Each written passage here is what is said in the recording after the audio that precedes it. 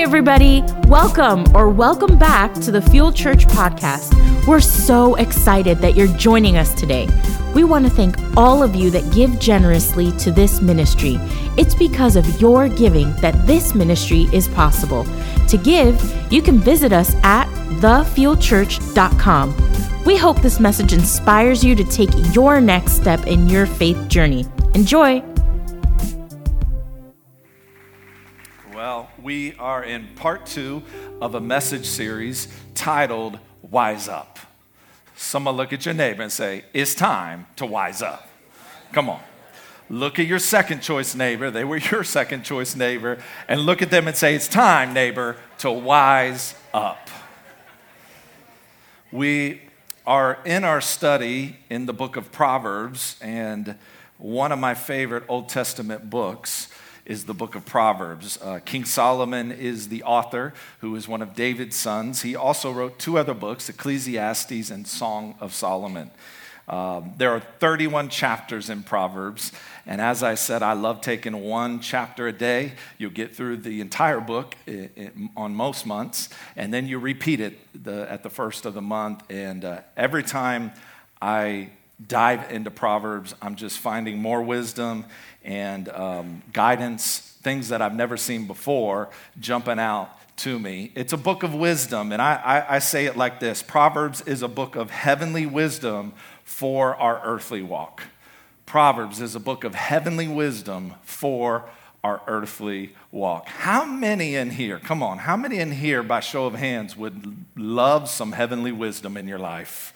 Come on, some divine wisdom beyond human understanding, beyond what your mind can come up with, beyond what somebody can help you through. We need some heavenly wisdom in our life. Can I get a good amen? We're going to move forward today in our study in the book of Proverbs, but I want to go to our key scripture, Proverbs 4:7. If you weren't able to be here with us, you can catch up from week number 1. Check out our podcast, or if you want to watch the entire service, you can do that on our Fuel Church YouTube page as well. But this is our key scripture for our series. Proverbs 4:7 says, wisdom is what? Is supreme. It's at the top. Therefore, you're going to want to get some of that. Amen. And whatever the cost is, go ahead and get you some wisdom.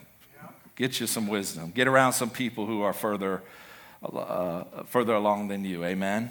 Last week we talked about Solomon broke down the 4 different types of people in Proverbs. And as you are reading it, I believe many of you are picking up a new habit. And I encourage you to just go through 1 proverb a day. Take a couple minutes.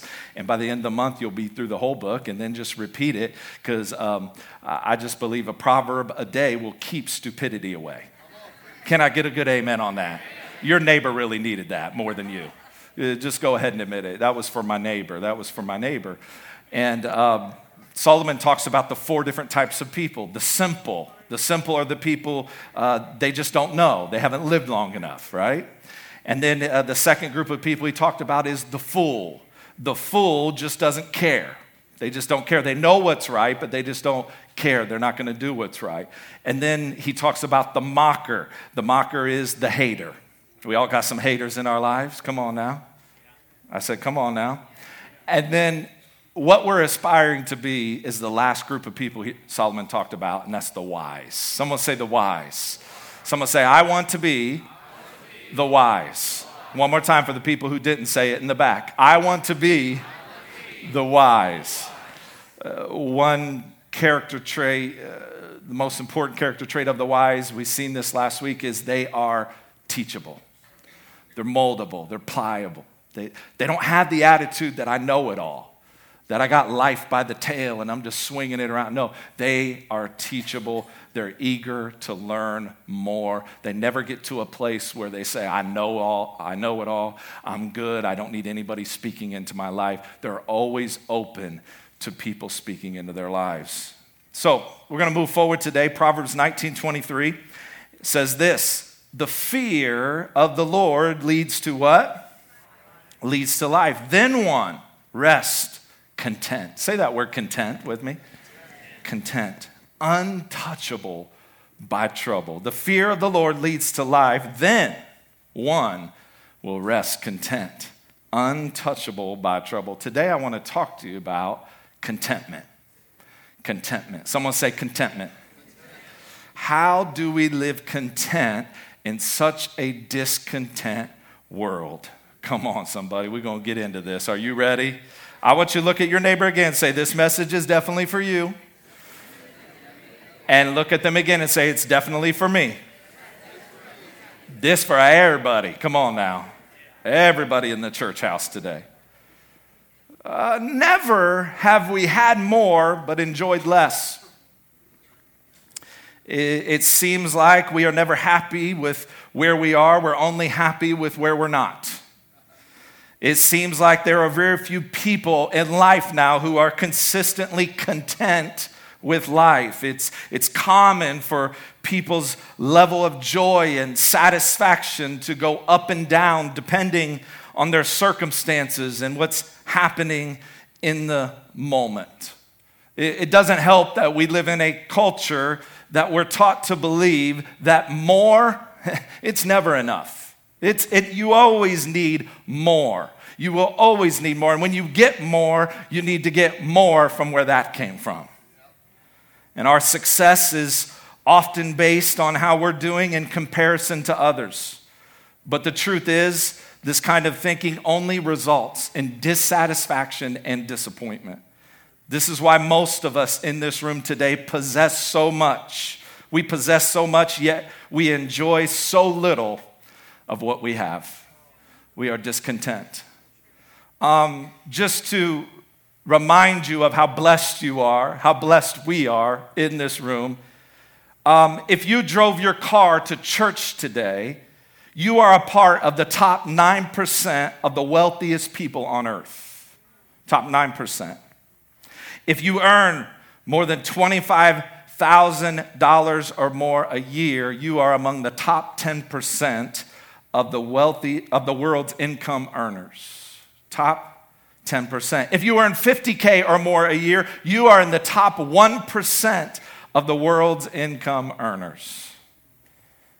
If you are sitting in here today watching online and you have sufficient food, 3 meals a day, some of you snacks in between. Come on, somebody. If you have decent clothes to wear, if you live in a house or apartment, you have shelter, if you have reasonably reliable transportation, you, my friend, are among the 15% of the world's wealthiest people on the planet. Yet we have so much. Yet we have so much, yet we want more, and when we get the more, we want more of where that came from. Why is this? Why are we living in this culture? I believe there are many reasons, but the number one enemy of contentment has to be comparison. We are not content because we compare. We compare our lives. We compare our behind-the-scenes footage with everybody's highlight reel that they throw up on social media. Pastor Craig Groeschel says this, and I quote, "Comparison will either make you feel inferior or superior, and neither honors God." Comparison will not only steal your joy, but it will also steal your paycheck. With comparison, we have to know that it's always a trap. Someone say a trap.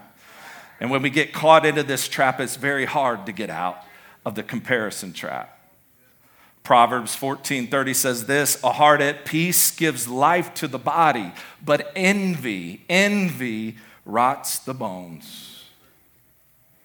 Many of us don't realize how the enemy has trapped us into his lies of comparison and left us discontent. Let me ask you a question. When is the last time in your life you actually were content? You actually were at peace. You actually possessed the joy of the Holy Spirit because what you had was enough. 3 lies that comparison makes life all about. 3 lies I want to give you, and then we're going to go to the Word and find the truth in God's Word. Amen. The first lie is this: comparison makes life about the wrong perspective. The wrong perspective. Comparison tries to convince us every day that what we have it's not good enough. It's just not good enough. Now, this has existed for all mankind, but there is one thing that has thrown fuel on the fire when we talk about the wrong perspective in regards to comparison, and that is social media has really inflamed this whole thing. Social media, because the wrong perspective breeds all this comparison, which can be very toxic for our lives. Example, you jump on Facebook or your social media of choice and you go there to check something out, but before you know it, you're faced with someone else posting something new that they have that you don't have. They're posting their new car, #blessed. Come on, somebody. They're posting their new house and all their new furniture, and they're posting all these things, #God is good, and you're sitting there saying, well, why is God good to them but not to me? The wrong perspective causes us to be discontent. Come on now, you know it's true. You've been looking at everybody's vacation pictures lately and feeling like you're a failure as a parent because you couldn't take your family on that trip. You couldn't take your family to that beach. Maybe you're single, and every time you jump on social media, it's someone new got engaged. Come on, they're holding up the ring, and you say, what's wrong with me? Or maybe you jump on social media, and you're like me, man. You're a foodie. Come on, where all the foodies at? And you see all these fitness and workout people posting their daily gym selfie. Come on, somebody. I'm so proud that you're on a health journey and you're losing weight, but do you need to post a gym selfie every other day? We get it. You're stronger than us. We get it. You're more in shape than us. How many gym selfies will it take for you to stop? Because we get the point. Come on now. I'm not trying to rain on anybody's parade, but while you're saying, I just did CrossFit, I just climbed a mountain, I just ran a marathon, I'm over here finishing my cheeseburger and my fries, and ice cream is next. And I'm feeling bad. I mean, yesterday I'm riding my bike, going to pray and going to my spot. And, I got me a little Walmart Huffy bike and my fishing hat's on backwards. And I'm just chilling. And all of a sudden, out of nowhere in my neighborhood, come two cyclists. Cyclists, I said. Not bike riders. They were cyclists. They had the helmets. They had the matching shirt that was tight. And the matching shorts that were short. I would never wear those shorts. Dear God. And they had the shoes.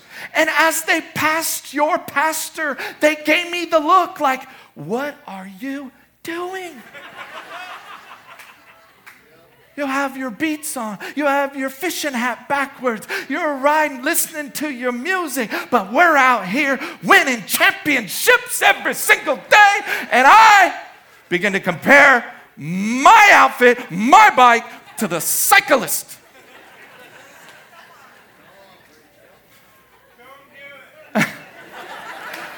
And when I got to my spot, you know my spot, some of you do, and I began to pray, the Lord said, see, you didn't even know you were comparing your bicycle, your outfit to the cyclist. I said, dear Lord, do I have to tell that story to the people? He said, yep. Ooh. Social media, oh my Lord, it can add some value to your life, but I believe it takes a lot of value from your life. I believe we all have to be careful and really ask ourselves, is this adding value to my life or is this taking away from my life? The stats, they did a study on social media and they said this, 10 minutes or more a day, watch this, on social media. If you are 10 minutes or more a day, and most of us who are on social media would say, yes, 10 minutes or more. They said you are less satisfied with life, you are more stressed with life, and you have higher levels of anxiety because of the scrolling on social media. So, 3 lies comparison makes about life. Number 1, the wrong perspective. Number 2, the wrong presumption. the wrong presumption. This one could be dangerous because when we begin to compare, we say this: what we do have isn't good enough. But if I had what I don't have, I surely would be happy like them in the picture. I surely would be happy. What I have it's not enough. But what I really want, I'm envious of what they have. And if God gave me that house, if God gave me that car, if God gave me that vacation, then I would be content. Oh, the culture loves to push this to us, doesn't it? Through commercials, billboards, advertisements. It tells us this: you need this in your life in order to be happy. You need this. I mean, how many are late night people? Come on, you stay up late. Come on, that's all right. It's not a sin. Someone's like, is that a sin here? You stay up late. Well, there's something late night that gets you. It's called the infomercials. Oh, yeah. They know when your mind's not thinking correctly. They know when you're exhausted from the day. And they know you need this new hose. And if you act now, in the next 2 minutes, we're going to double your order so your grandma can have a hose too. And I know many of you have fallen into the trap of infomercials. You started watching and you said, I don't need that. By the time that 10-minute spiel was over, they had you convinced you needed that in your life, and you'd be happier if you had that in your life. I'm telling the truth up in this Pentecostal church. Don't make me run up in here. Yeah, this is dangerous. This is dangerous because the culture says you're one click away from happiness. You're just one click away. So your marriage isn't happy. You're just one click away from this site that can get you someone that will make you happy. Oh, I'm preaching way better and you're letting on. You guys all right in this section in the back? You good? You good online? I love you. Huh? You're just one click away. All you need to do if you're not satisfied sexually, one click away. And that will bring you happiness. You're one click away from happiness. Just click here and all your problems will be fixed. They'll be fixed. We know that they won't be fixed. We believe the lie that comparison tells us. These are lies from the enemy because comparison, you have to know this, is always a moving target. It's always a moving target. You'll never hit it. It's always a moving target. When you get what you thought you wanted, you're no happier than you were, and sometimes you're less happier than you were. Because with comparison, it's always a trap. It's always a trap, and we never win. We can never hit this moving target. I love what the actor Jim Carrey says, and I quote, I think everyone should get rich and famous and do everything they ever dreamed of so they can see that it's not the answer. A multi-millionaire. So many movies this man has made. He said, I wish you could, so you could see that what you think would bring happiness won't. People all the time crack me up, man, I just can't wait to move out of Kokomo and get to another state. I'm going to Florida, I'm going to the Carolinas. And what they're really saying is, I want to get away from me because all my problems are me, but wherever you go, your problems go.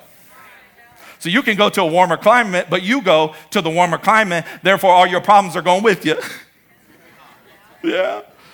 So you can go to the beach, you can live somewhere else, but wherever you go, all your circumstances and problems is going with you. So moving locations is not the answer.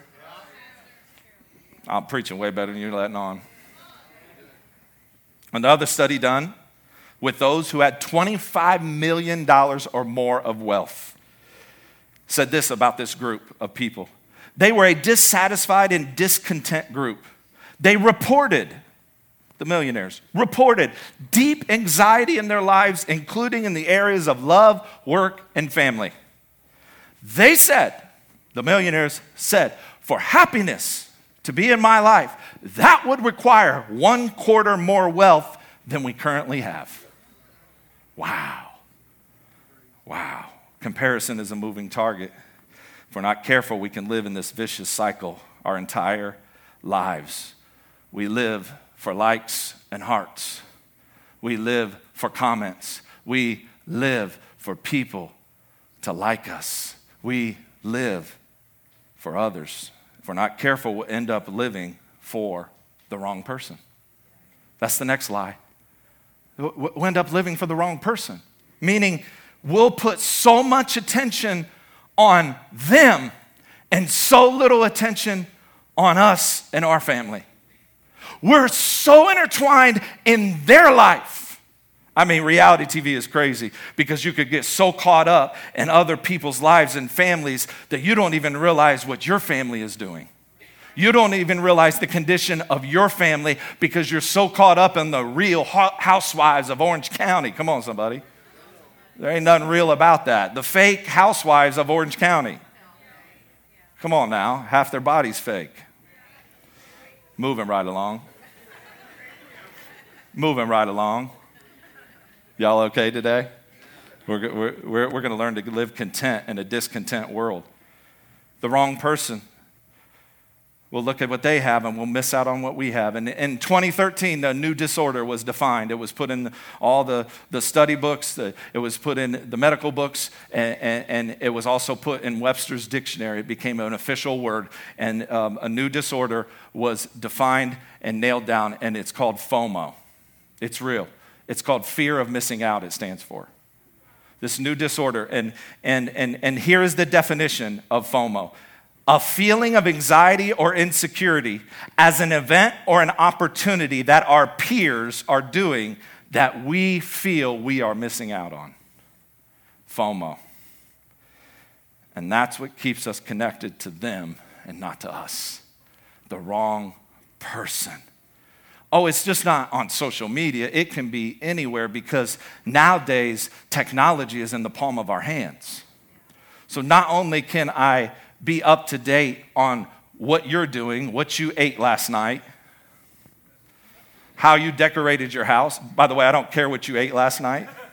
Thank God I'm not on social media anymore. 2 years removed and I am free. Some of you should try it. I'm just saying some of you should try it. It could be your next step on your spiritual journey. It was for me. Because this is where I found myself comparing myself to other preachers, comparing myself to other churches, comparing myself to other dads.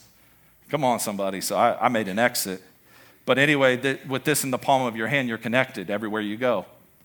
You're connected everywhere you go. So if you're on a day off and you're with the family, but a coworker emails you or your boss emails you, you're connected. You can reply. You get the latest news in real time within seconds right here. So we are connected, and some of us don't know how to put our phone down. That was me, and I still battle with this. Can I be honest with you? On my Sabbath, my day off, family time, spending time with my wife, and I would still be doing church stuff. I would still be answering emails and text messages and phone calls. And almost roughly about 3 years ago, finally we were at a family function, and my wife just kind of looked at me and said, "Hey, are you going to put your phone down?" And I looked at her and I was like, wow, I'm missing it. And it was a defining moment for me where I realized that Jacob, he lives for the moment, but he has trouble living in the moment. I was living for the moment, but I missed the actual moment with my kids and my family, and I've gotten better at this. Just ask my wife. I've gotten better at it. Right? And so now that we realize the problem, the lies, let's go to God's word and find the answers. Come on, how many are ready for the answers? So, Solomon had everything. Someone say he was rich. Like he was rich. Like he was rich. Okay, and you can find all this on Google. I Googled it. The richest person to ever live on the planet. Do you know who it is? It's Solomon. He was worth $2.1 trillion. 2.1 trillion. The richest man alive right now is worth 222 billion. Solomon, 2.1 trillion. Yeah, someone say stacks.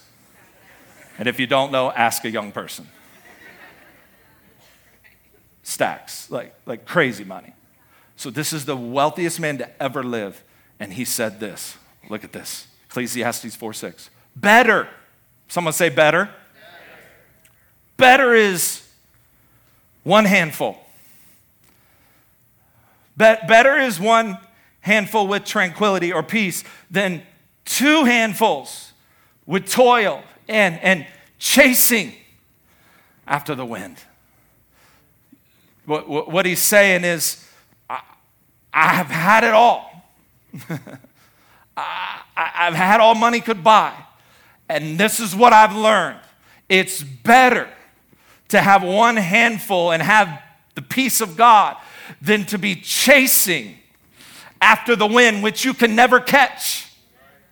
Oh, you can never catch it.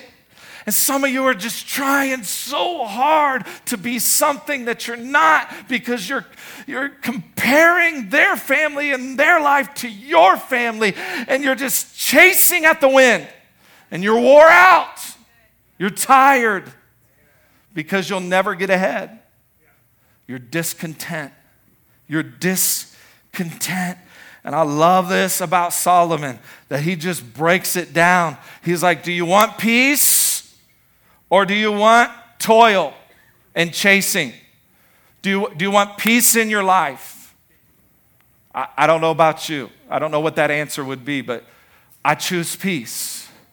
I choose peace over things. I choose peace over anything money and materialistic things that could get me, any vacation. I want peace.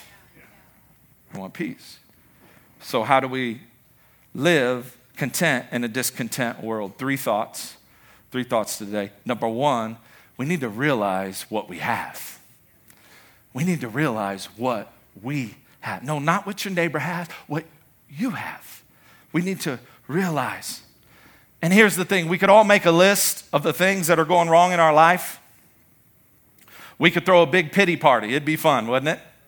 And we could all hear our sad stories. We all have them, by the way. I said we all have them. Don't let our outfit or our hairdo fool you. We all have them.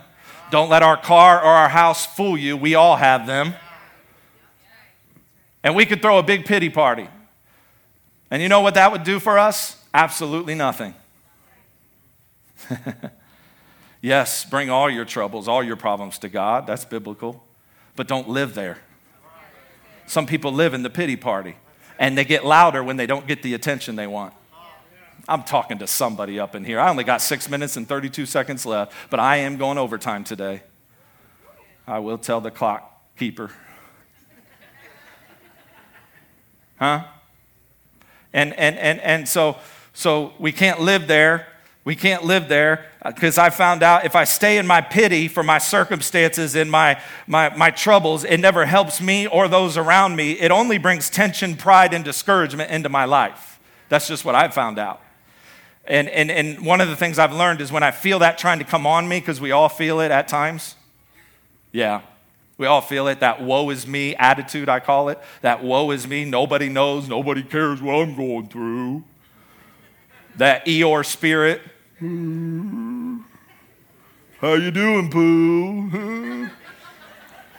Some of y'all know what I'm talking about. You got an Eeyore in your family. Every family does. But when it tries to come on me, I begin to do one thing, and that's count my blessings, because I firmly believe gratitude is the key for this. I firmly believe when you live a life of gratitude, it has changed my life. I've seen it change others' lives whose circumstances are not favorable, who have gone through hell and abuse and misuse greater than anything some of you have ever faced, but they have chose gratitude. It is the key to life. Not just in November they have chose gratitude. Every day of your life, you can choose to be grateful. And you can start to look at what you do have instead of looking at what you don't have, and it changes everything for you. Not only for you, Mom and Dad, it changes everything in that house. Because your kids hear what you say, they listen to what you say, and they are impacted by your gratitude or your lack thereof. I mean, look at your life. Who do you like to be around? Grateful people or ungrateful people? Grateful people. So why don't you be the people you like to be around? Oh, I'm going to preach this again at the one. It's going to be fun. I'm feeling this today. This is helping some people. Paul said it this way, while chained to a Roman guard in a Roman prison. This is what Paul says.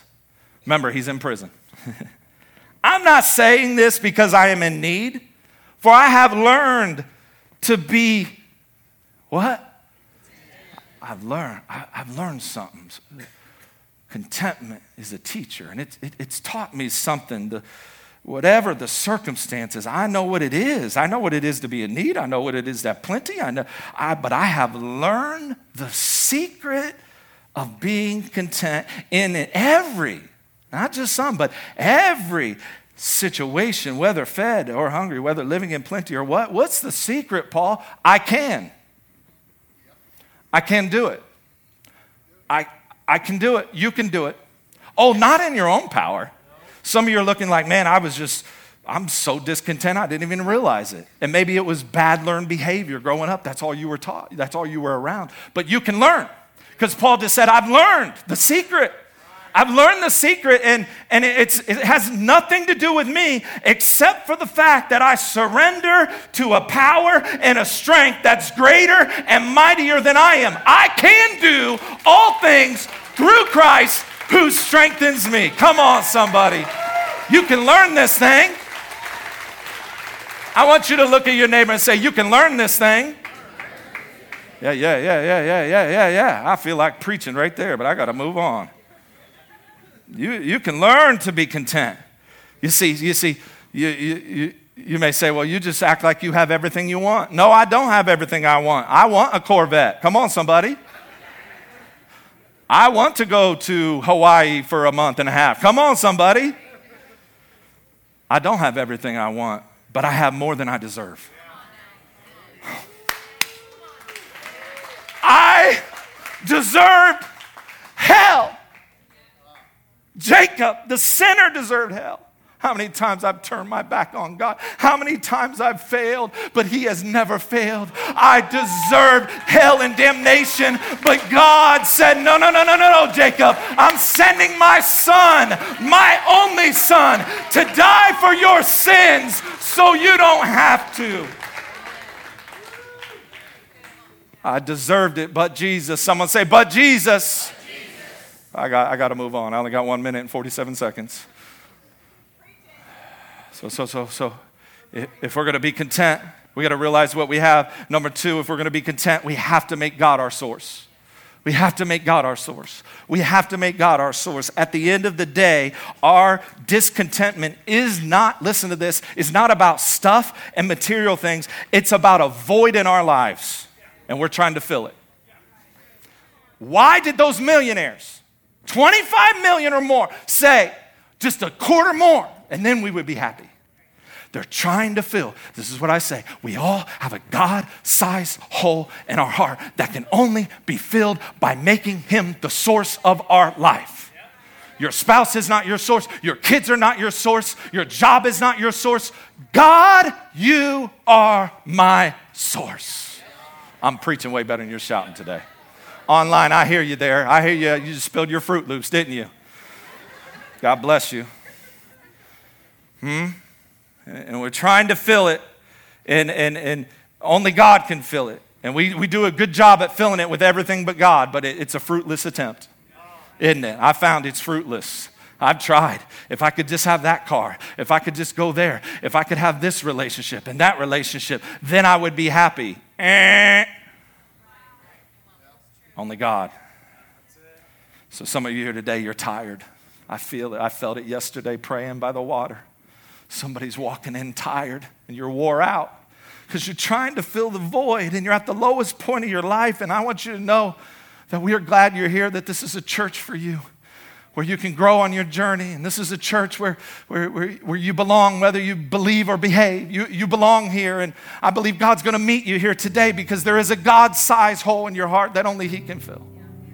And for the Christians that are here, most of us have made that decision to make God our source, but I need you to know we have to be careful that after we make that decision, that the enemy would love for us to plug back into the world's way and thinking, there's the answers for my life. So as believers, as Christ followers, we have to be careful that we don't plug back into saying, the world has all the answers for me. No. All the promises of God are yes and amen. They are found in this book, church. Only God can fill what we need. Paul said this, Philippians 2. Therefore, my dear friends, as you have always obeyed, now only in my presence, but now much more in my absence, continue. Someone say continue. This is what he says. He says, you got to continue, believers. You got to continue in the faith. How do we do that? To work out your salvation with fear and trembling, for it is God who works in you to will and to act in order to fulfill his good purpose. That word work out, that's a word picture. And it literally means, if you study it, it means to mine out like gold in a mountain. Like gold in a mountain. It's there. You got to mine it out, though. It's going to take some work. Come on now. It's going to take some surrender every day of your life to say, God, you are my source. No matter what happens in this world, no matter what happens in society, God, you are my source. Everything I need is in you.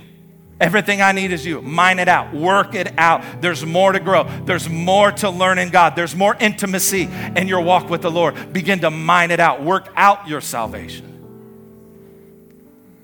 And number 3, if we're going to live content in a discontent world, this, my friend, is so important. We have to learn to live out life on mission. You're on mission, by the way. In case you didn't know it, you're not here by accident. You're on mission. God saved you for a reason. You should have died in that overdose. You should have died in that car wreck. You should be in a sane asylum, all the junk you went through as a child. You are here for a purpose. God saved you. God delivered you. And he brought you into the kingdom for such a time as this. It's time to live out your mission. Paul says this, Philippians 3, not that I have already obtained all this or have already arrived at my goal, but I press on to take hold of that which Christ Jesus took hold of me. Brothers and sisters, I do not consider myself yet to have taken hold of it. I'm not there yet, Paul says, but one thing I do, one thing that I have to do, Paul said, on a daily basis, I have to forget what is behind, and I have to strain toward what is ahead. I press on toward the goal to win the prize. Come on now, for which God has called me heavenward in Christ Jesus. Watch this. Paul was saying this. He had so much purpose in life.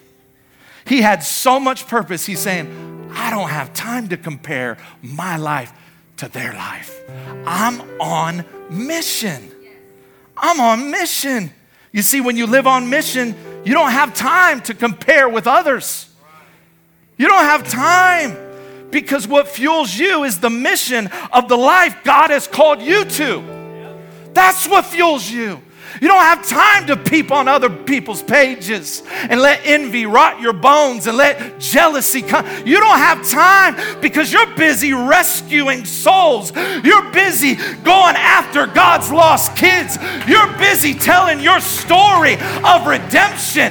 You're busy using your pain and giving it purpose so that someone else can be set free by the power of God. I'm preaching up in here.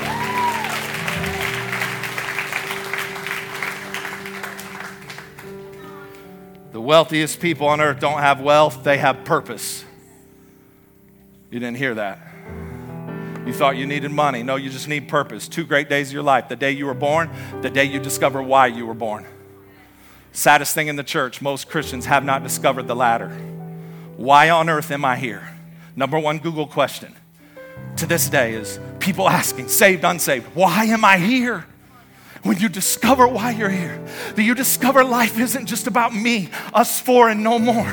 No. When you discover how God redeemed you, how he took you out of the pit you were in, and you realize that I can't keep that in. Time is short, and we're living in the last days, so I'm on mission, whether I'm at the factory, pumping out transmissions, whether I'm in the farm field, tilling the soil, whether I'm a teacher, teaching those kids, or I'm in healthcare, I'm living life on purpose. I'm gonna make a difference in somebody's life.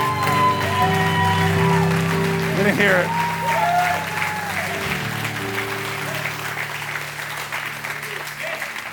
Purpose.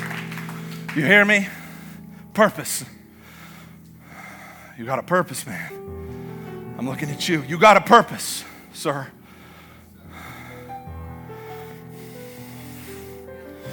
People on mission are others focused. They're not here to compare. No. They're not here to compete. They're here to complete. We're not here to compare. We're here to complement. What can I do to help others? What can I do to encourage somebody else? It's the fastest way to get your eyes off your pity party. By the way, nobody's coming to your pity party except you. Reservation of one. Get your eyes off somebody else. I love some of the dream teamers here. Going through hell. I'm looking out right now. I know their story. I've prayed with them. I've read their prayer requests. Every one of them goes to my desk. I see them out here. I see them serving, coming in early. Some of them cleaning the house of God faithfully every week. They don't want their name called out. They don't need no notoriety. No, just doing what God's called me to do. I see them out there parking the cars.